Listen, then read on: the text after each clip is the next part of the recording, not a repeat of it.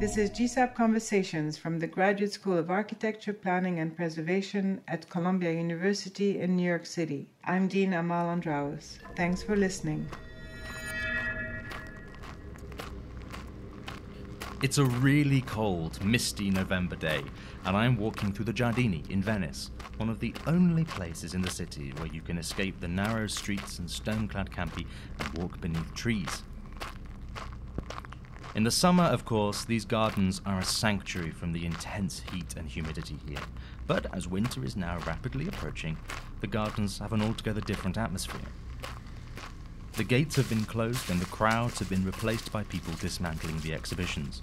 Exhibitions which, until a couple of days ago, formed part of the 15th International Architecture Exhibition, reporting from the front.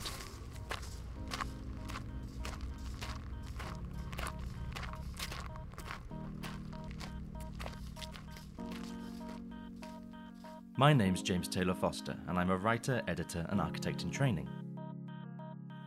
I'm here because, for the larger part of this year, I've been living in Venice.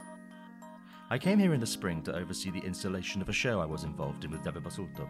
It was called In Therapy, and was the national participation of the Nordic countries, that is Finland, Norway, and Sweden. It was also the first major architecture exhibition that I've been involved with, and now, just after the closing of the Biennale, I'm in a position to reflect not only on what was presented in Venice this year, but also more widely on what it actually means to curate architecture. 2016 has been a year of Biennale and Triennale like no other. Alongside Venice are the Triennales of Oslo, of Lisbon, and even the Istanbul Design Biennial, each of which addressed architecture as a practice, a process, and a way of understanding our position in the world in very different ways. And so, for this inaugural GSAP podcast, and with the help of a group of leading voices in the world of architectural exhibition making, the large majority of whom convened at the school in New York for a conference entitled Exhibition Models, I want to probe a little into the rather enigmatic contemporary practice of curating the built environment.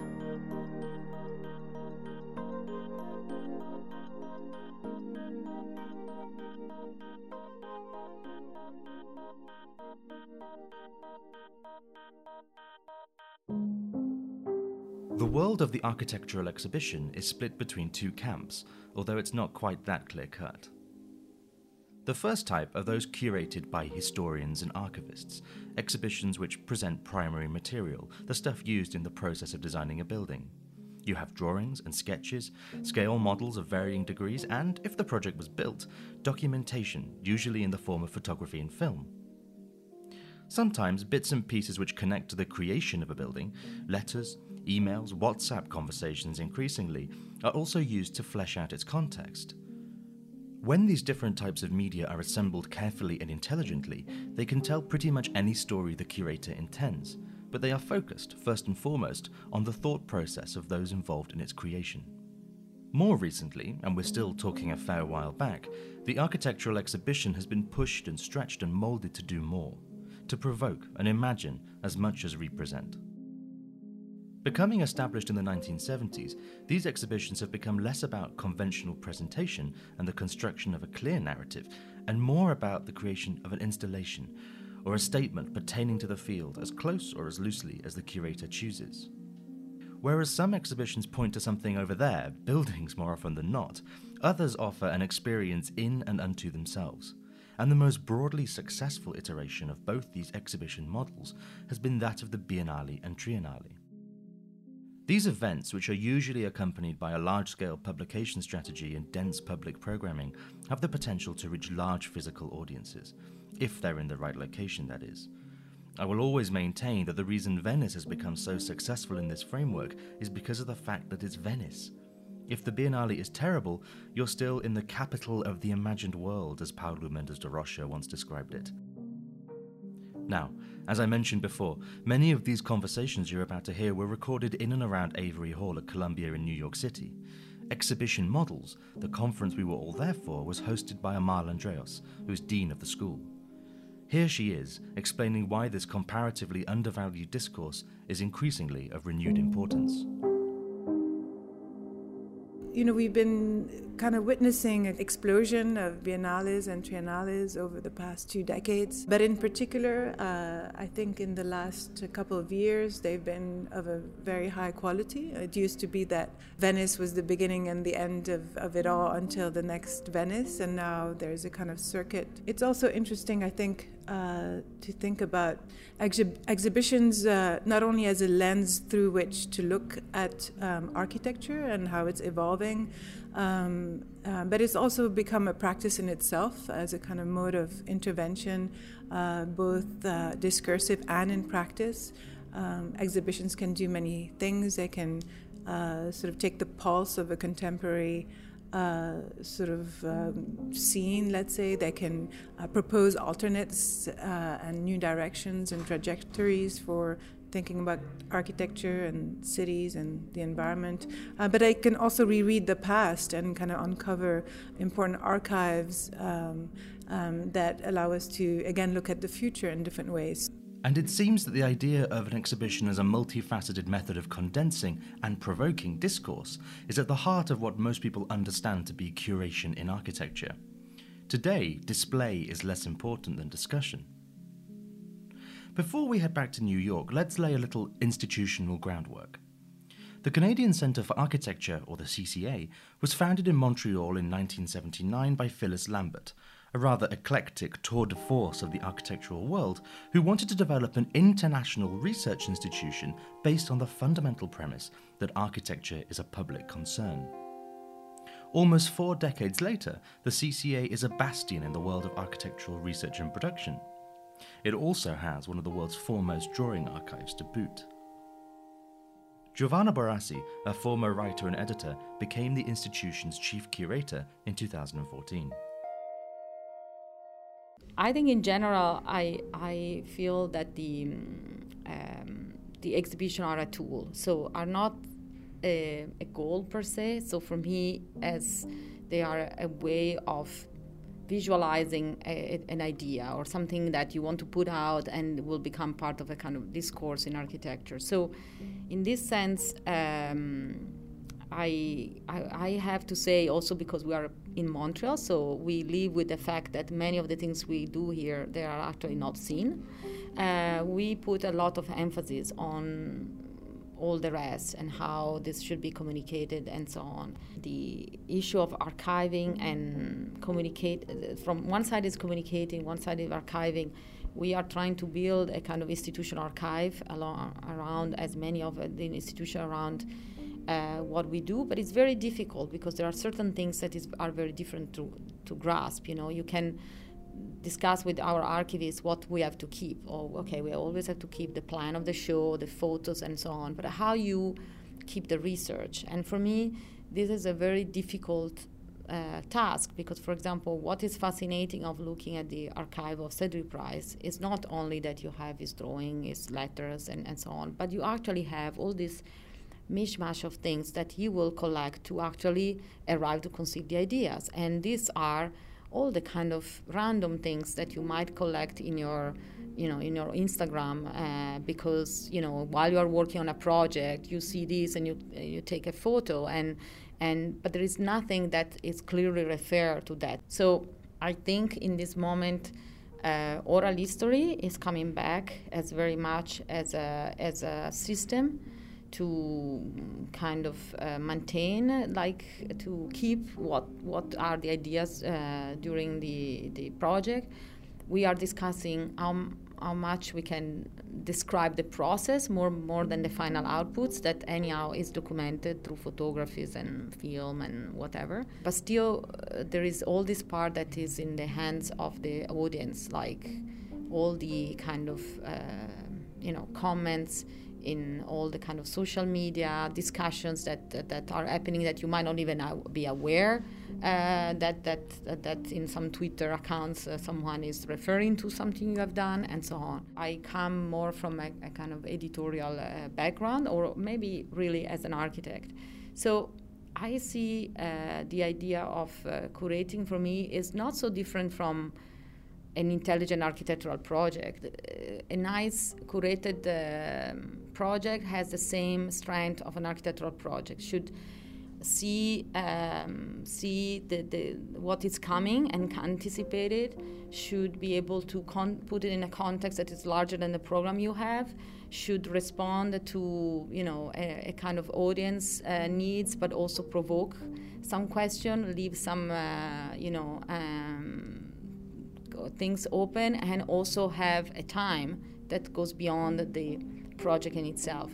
And Mirko Zardini, who has been the director of the CCA for over 10 years now, agrees.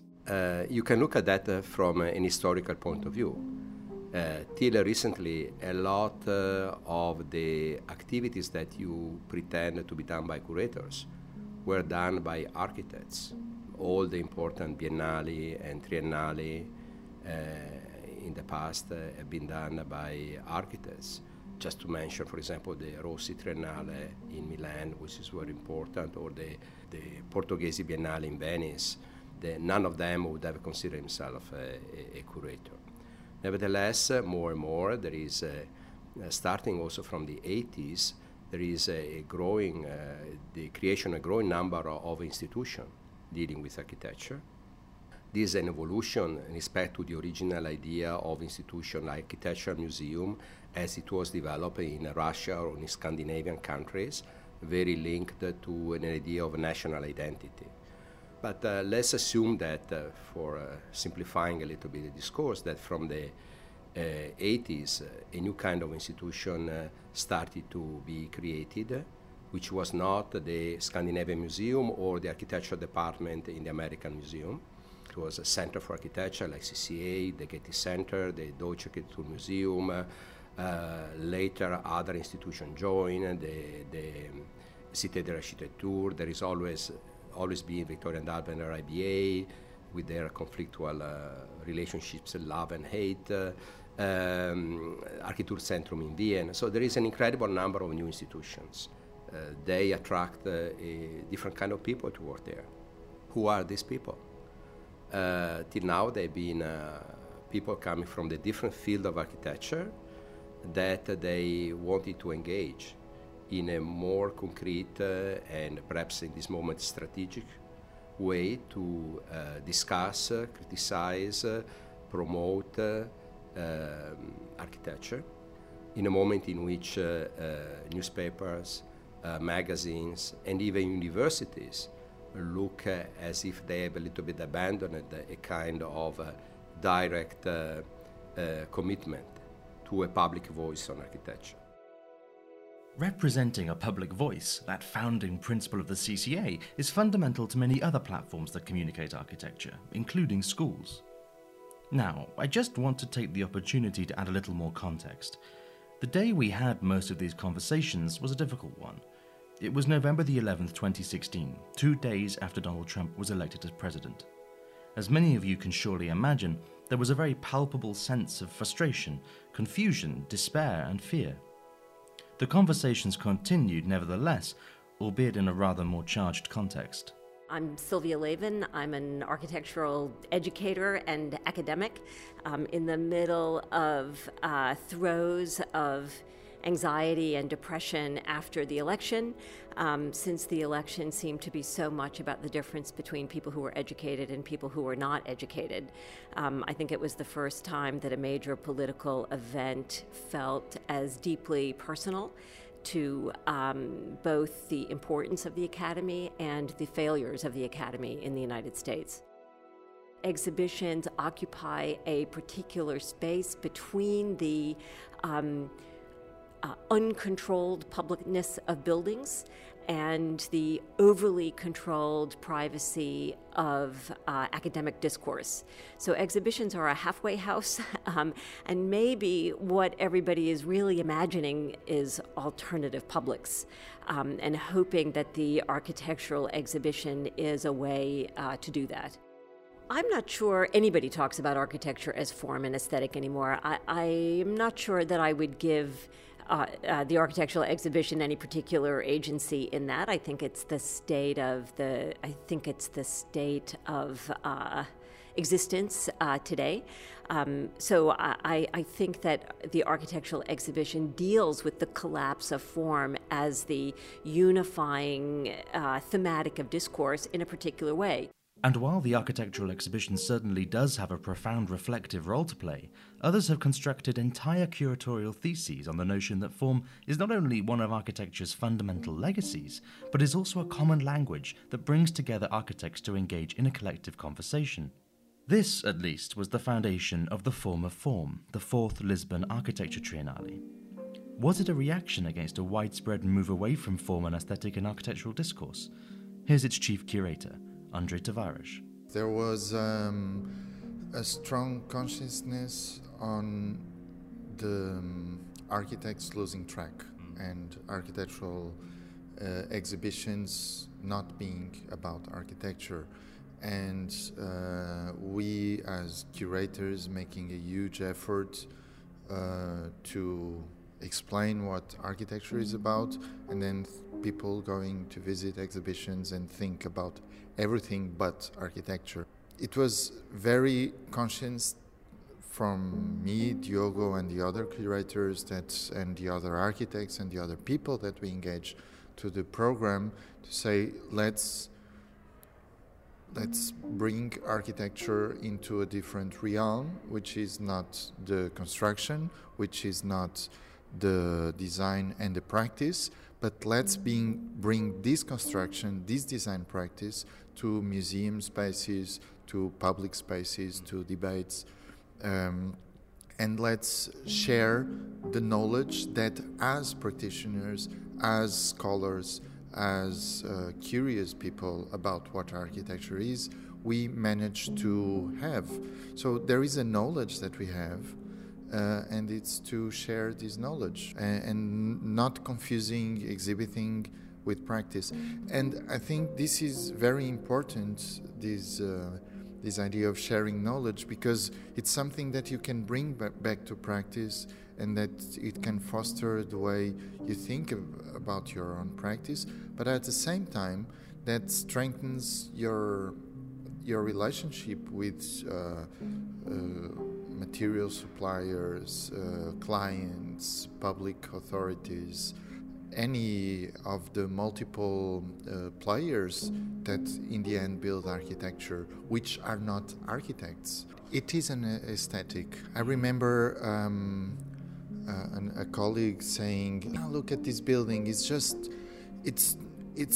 the result of it's a natural consequence. I didn't design anything. So if you think about the program, the restraints of the site, and it's nothing to do with a kind of aesthetic. And you look at the building, and it's exactly the same as the other buildings that he designed in different places, having different clients, having different constraints. So it's literally an aesthetic. It's very important for us as curators to raise, let's say, a theoretical level, a critical level, so that as architects we can also be aware of what we are doing, because it's not often the case. And it's interesting here to note how for some, curation in architecture is tightly interwoven with that of building. Marina Otero is an architect based in Rotterdam and is also the head of research and design at Het Nooy Institute, formerly known as the NIE. She was also 1/5 of the After Belonging Agency, the curatorial team who dispatched the 2016 Oslo Architecture Triennale, After Belonging. For her, the curatorial aspect of architecture, although undoubtedly present in her work, is just one part of her practice. Before coming to New York and studying the master's, I was a practicing architect, and I was working in an architectural office. I was actually on site, on the construction site, for a long time. And then I came to New York, and I was totally amazed by the possibilities in which architectural practice could be expanded. I'm not at all interested in the term curating. And I have to say that before actually starting the program of critical and curatorial and conceptual practices, I didn't even know what curating was. I was maybe organizing events or, were coordinating things. I was using other terms to express what you would say that is curating. And then when I was studying in the master's, I was not interested in the part of curating. So I tried not to describe my practice as curating, even if then, as a matter of fact, I became curator of a Triennale, but that doesn't mean that is what represents my practice. To me, it's not what describes what I do. I still think that I describe myself as an architect. So that's why I think I want also to reclaim the word architect as an individual that could be involved in writing, editing, curating, building, etc., because has been the case always. It's not something, it's a recent invention. This pluralist approach to the practice of architecture is one which I personally identify with. The role of the architect has diversified, or indeed for some diluted, but in so doing has opened doors to alternative ways of thought and production. The practice of architecture embodies curatorial work and encompasses things like writing as ways of working through and presenting ideas. And a sketch, of course, a working drawing or a presentation model, does exactly the same thing. So what about exhibition design, when an architect is asked not ostensibly to curate per se, but to design and build the framework through which people experience a show? Is this just about creating interiors, or is it more complex?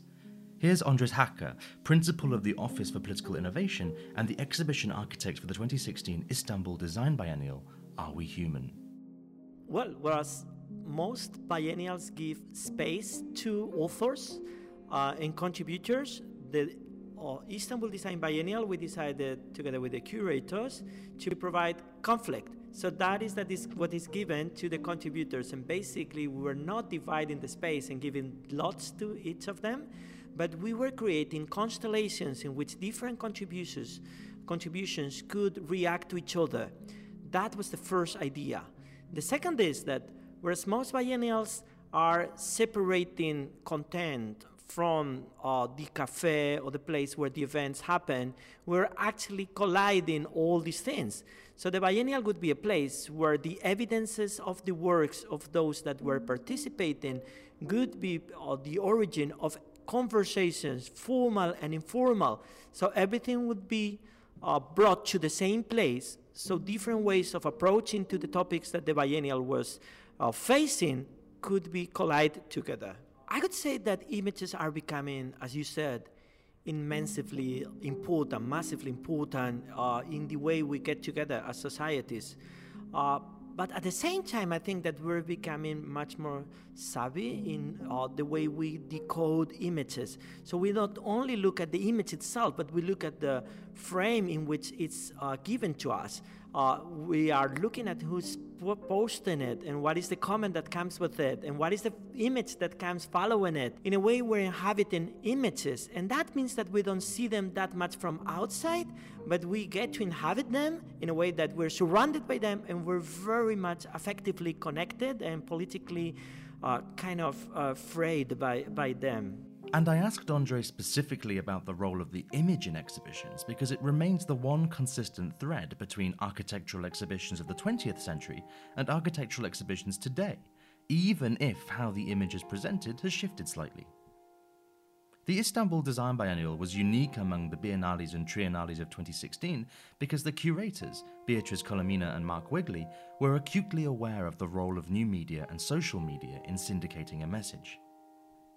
Exhibitions are enormously elite events. The proportion of people who are physically able to transport themselves from, say, Mumbai to Venice or Shenzhen to Istanbul is almost infinitesimal.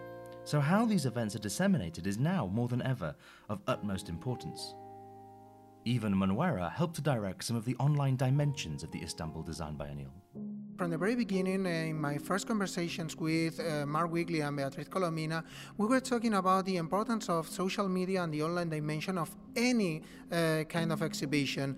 It was funny that some of the people that were just like talking with us, like for the last year, they were actually saying like, but it already happened, but because it's true, no? In a way, like even before the opening of the biennial was already happening. In Album Bomontiada, there was a space that it was called Design in 2 Seconds. It was designed by Andres Jaque and with the collaboration of a workshop between Princeton and Columbia students. It was describing this kind of very specific urbanism of social media, but not only like Facebook, Twitter, Instagram, Snapchat, but also the urbanism of some other kind of media that, for example, Andres is very interested in, that it is Tinder, Grindr, and some other kind of interaction, no, that we could have. So this kind of space was suddenly a space that was also giving another kind of temporality, these 2 seconds, no, but also another kind of images, another kind of spaces that we are certainly living in, no, through our cell phones, through our iPads, and through, of course, our presence in any of these platforms. I'm Beatriz Colomina, and you know who I am. Well, I can tell you. Along with Mark, Beatriz co-curated the Istanbul Design Biennial, but she's also an extremely established historian and theorist, and is the director of the program in Media and Modernity at Princeton University School of Architecture. She's written and curated widely, and one of her ongoing research themes is about the role of media and architecture. Now, just to give you some context, Beatriz and I spoke at the end of a long day and with 2 glasses of wine down us, so here's a rather lengthy question of mine, followed by Beatriz's more interesting answer. We're at a position in the course of architectural communication, and I'm also wrapping in architectural exhibitions into also the role of communication within the field and for outside the field, in which the book will always maintain its relevance. The magazine appears to be losing its relevance in one format and gaining maybe new relevance in a different format. Now, obviously, if we distill it down to print and digital, you know, I'm constantly advocating the fact that they are, contrary to popular belief, not paradoxical. They have to exist together. It's a matter of pace. It's a matter of the way in which you consume the material. But you know, there is also a general feeling that for example, when you're creating an exhibition, you create a catalogue, you create a series of, like a constellation of objects in which you represent and recommunicate and disperse the ideas behind the exhibition. What was super interesting with what you and Mark Wigley did in Istanbul was you also had an incredible emphasis on digital dissemination, right? Whether that was through the Iflux architecture platform, whether that was through, based on your own research, an incredible kind of handle on social media. Yeah. This is still quite rare in the architectural Biennale, Triennale exhibition world. Is it? I don't know. Yeah, probably. But I mean, I think that then, if it is the case, they are completely missing the point, because the whole history of architects of the 20th century demonstrate that they understood perfectly well the medium of the exhibition, but also the media that was of importance of its time. So you cannot separate all these great exhibitions from the publications that were produced at the same time. So L'Esprit Nouveau Pavilion, for example, is inseparable from the history of L'Esprit Nouveau magazine, etc., etc. In fact, is kind of he advertised it there, and he, you know, and so it's super important to understand that in the moment that we are in, the dominant media, the new media, is precisely digital media. So it's not only the collaboration with Iflux that came out at a certain point, but also starting the Biennale also in social media very early on, and that you reach a different kind of audience, a younger audience. So the Biennale doesn't start the moment the Biennale opens, but the Biennale starts many months before, when you start reading the manifesto, when you kind of curate in a way some sort of discussion that happens in multiple platforms all over the world, including, of course, Art Daily. Now, finally, I want to explore again that other model, the non-Biennale Triennale model of creating exhibitions. Beatriz Galilei has been the Associate Curator of Architecture and Design at the Met in New York City since 2014. Before then, she was Chief Curator of the 2013 Lisbon Architecture Triennale, so she's experienced both sides of the coin, so to speak. What's it like to be a curator in an institution where you have the luxury of time and a greater security in terms of funding perhaps, but a whole other range of pressures to contend with? I mean, I found working with institutions to be difficult, whether you're working with the Biennale institution or a Triennale institution. And actually what's amazing about having an institution that you go into day in, day out is that you develop relationships and things get easier. And when you do Biennales, you start from scratch every time. It's a completely new site condition. It's a radical new team. Everyone is new to you. They don't know your sense of humor. Maybe there's a cultural divide. Maybe there isn't. But you spend time building that.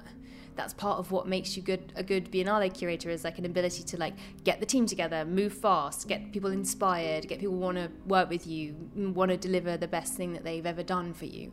The more time I spend at the Met, whether I'm there for another year or another 10 years or another 25 years, I feel that I will get more done every year. And I've got more done in my second year than in my first year. I got more done in my third year than in my second year.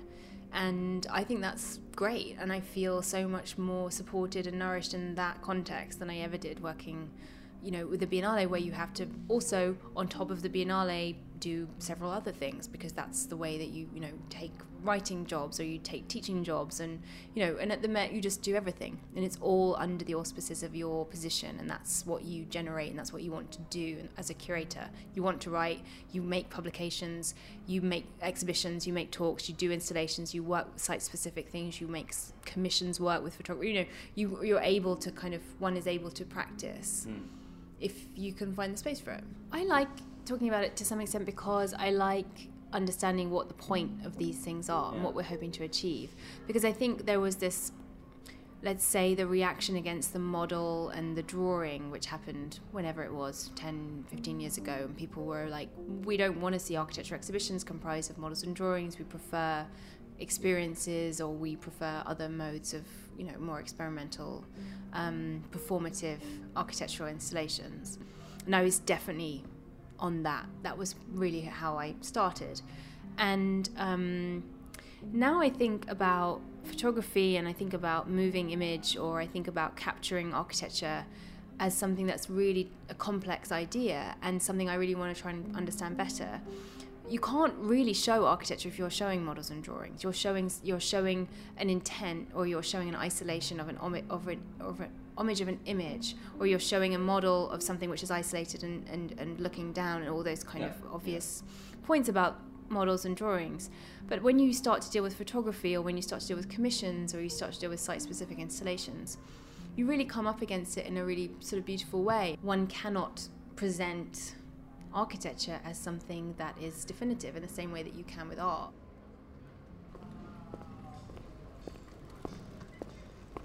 It's now spring 2017, and I'm in Dublin, Ireland, walking through the courts of Trinity College. The connection between city, town, and landscape in this country has been a fascination of mine ever since I read Ulysses. But beyond the fiction, there is a unique considered poeticism to the way that practices tend to operate here. Among them, O'Donnell and Toomey, but also Grafton Architects, who, a little over a month ago, were announced as the creative directors of the 2018 Venice Architecture Biennale. These things come around quickly. Shelley and Yvonne, the two founders of Grafton Architects, are, in their own words, firmly rooted in the fertile Irish terra firma, but with their heads looking up to the sky. Their ambitious design sensibility is both grounded and at the same time highly aspirational, which is also how architects in Ireland tend to be trained. These words are reminiscent, of course, of those of one of Dublin's more famous literary sons. "We are all in the gutter," Oscar Wilde wrote, "but some of us are looking at the stars." In the year leading up to the world's largest and most established architectural exhibition, Venice, there is always an incredible amount of speculation. The approach that Shelley and Yvonne take is likely to be very different from what the Biennale has seen before, but with a sense of continuity too. Set against the backdrop of a world which is becoming ever more politically reckless, there is an urgency, in my opinion at least, to engage with it without pretending that all the crises we currently face can be solved by an exhibition. It should seek to reconcile the gulf that has grown between those who contribute and respond to the architectural exhibition, in its broadest sense, and those who yet don't. This is absolutely about aesthetic and language, but also about how a static, if not temporal, event can be disseminated to contribute to the emerging global discourse, irrespective to some degree of what the event is actually about. We've seen how the wall, for example, a beautiful and powerful architectural tool, can also be read as deeply sinister in the way that it's deployed. So the ways in which we talk about space, and ultimately where the discourse of architecture should land, is of real importance. I recently heard a talk given by a Brazilian-American professor of architecture, and he mentioned something which has stuck with me. The Portuguese word for window is janela, forgive my pronunciation, and janela is rooted in the word Janus, the name of the ancient Roman god of beginnings, gates, transitions, doorways, and passages. He looked one way and the other simultaneously, which is really what an exhibition does. And I think that we shouldn't lose sight of that, nor underestimate how important enriching discourse in a practice with such a tangible impact really is.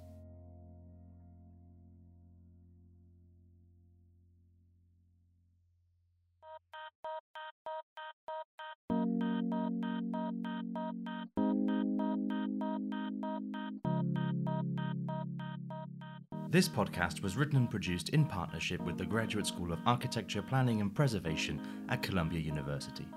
I'm grateful to everyone who contributed to this first episode of GSAPP Conversations, both in New York and Montreal.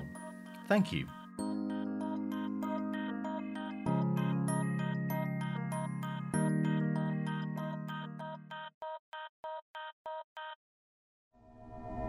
You can find more information about the school on our website at arc.columbia.edu.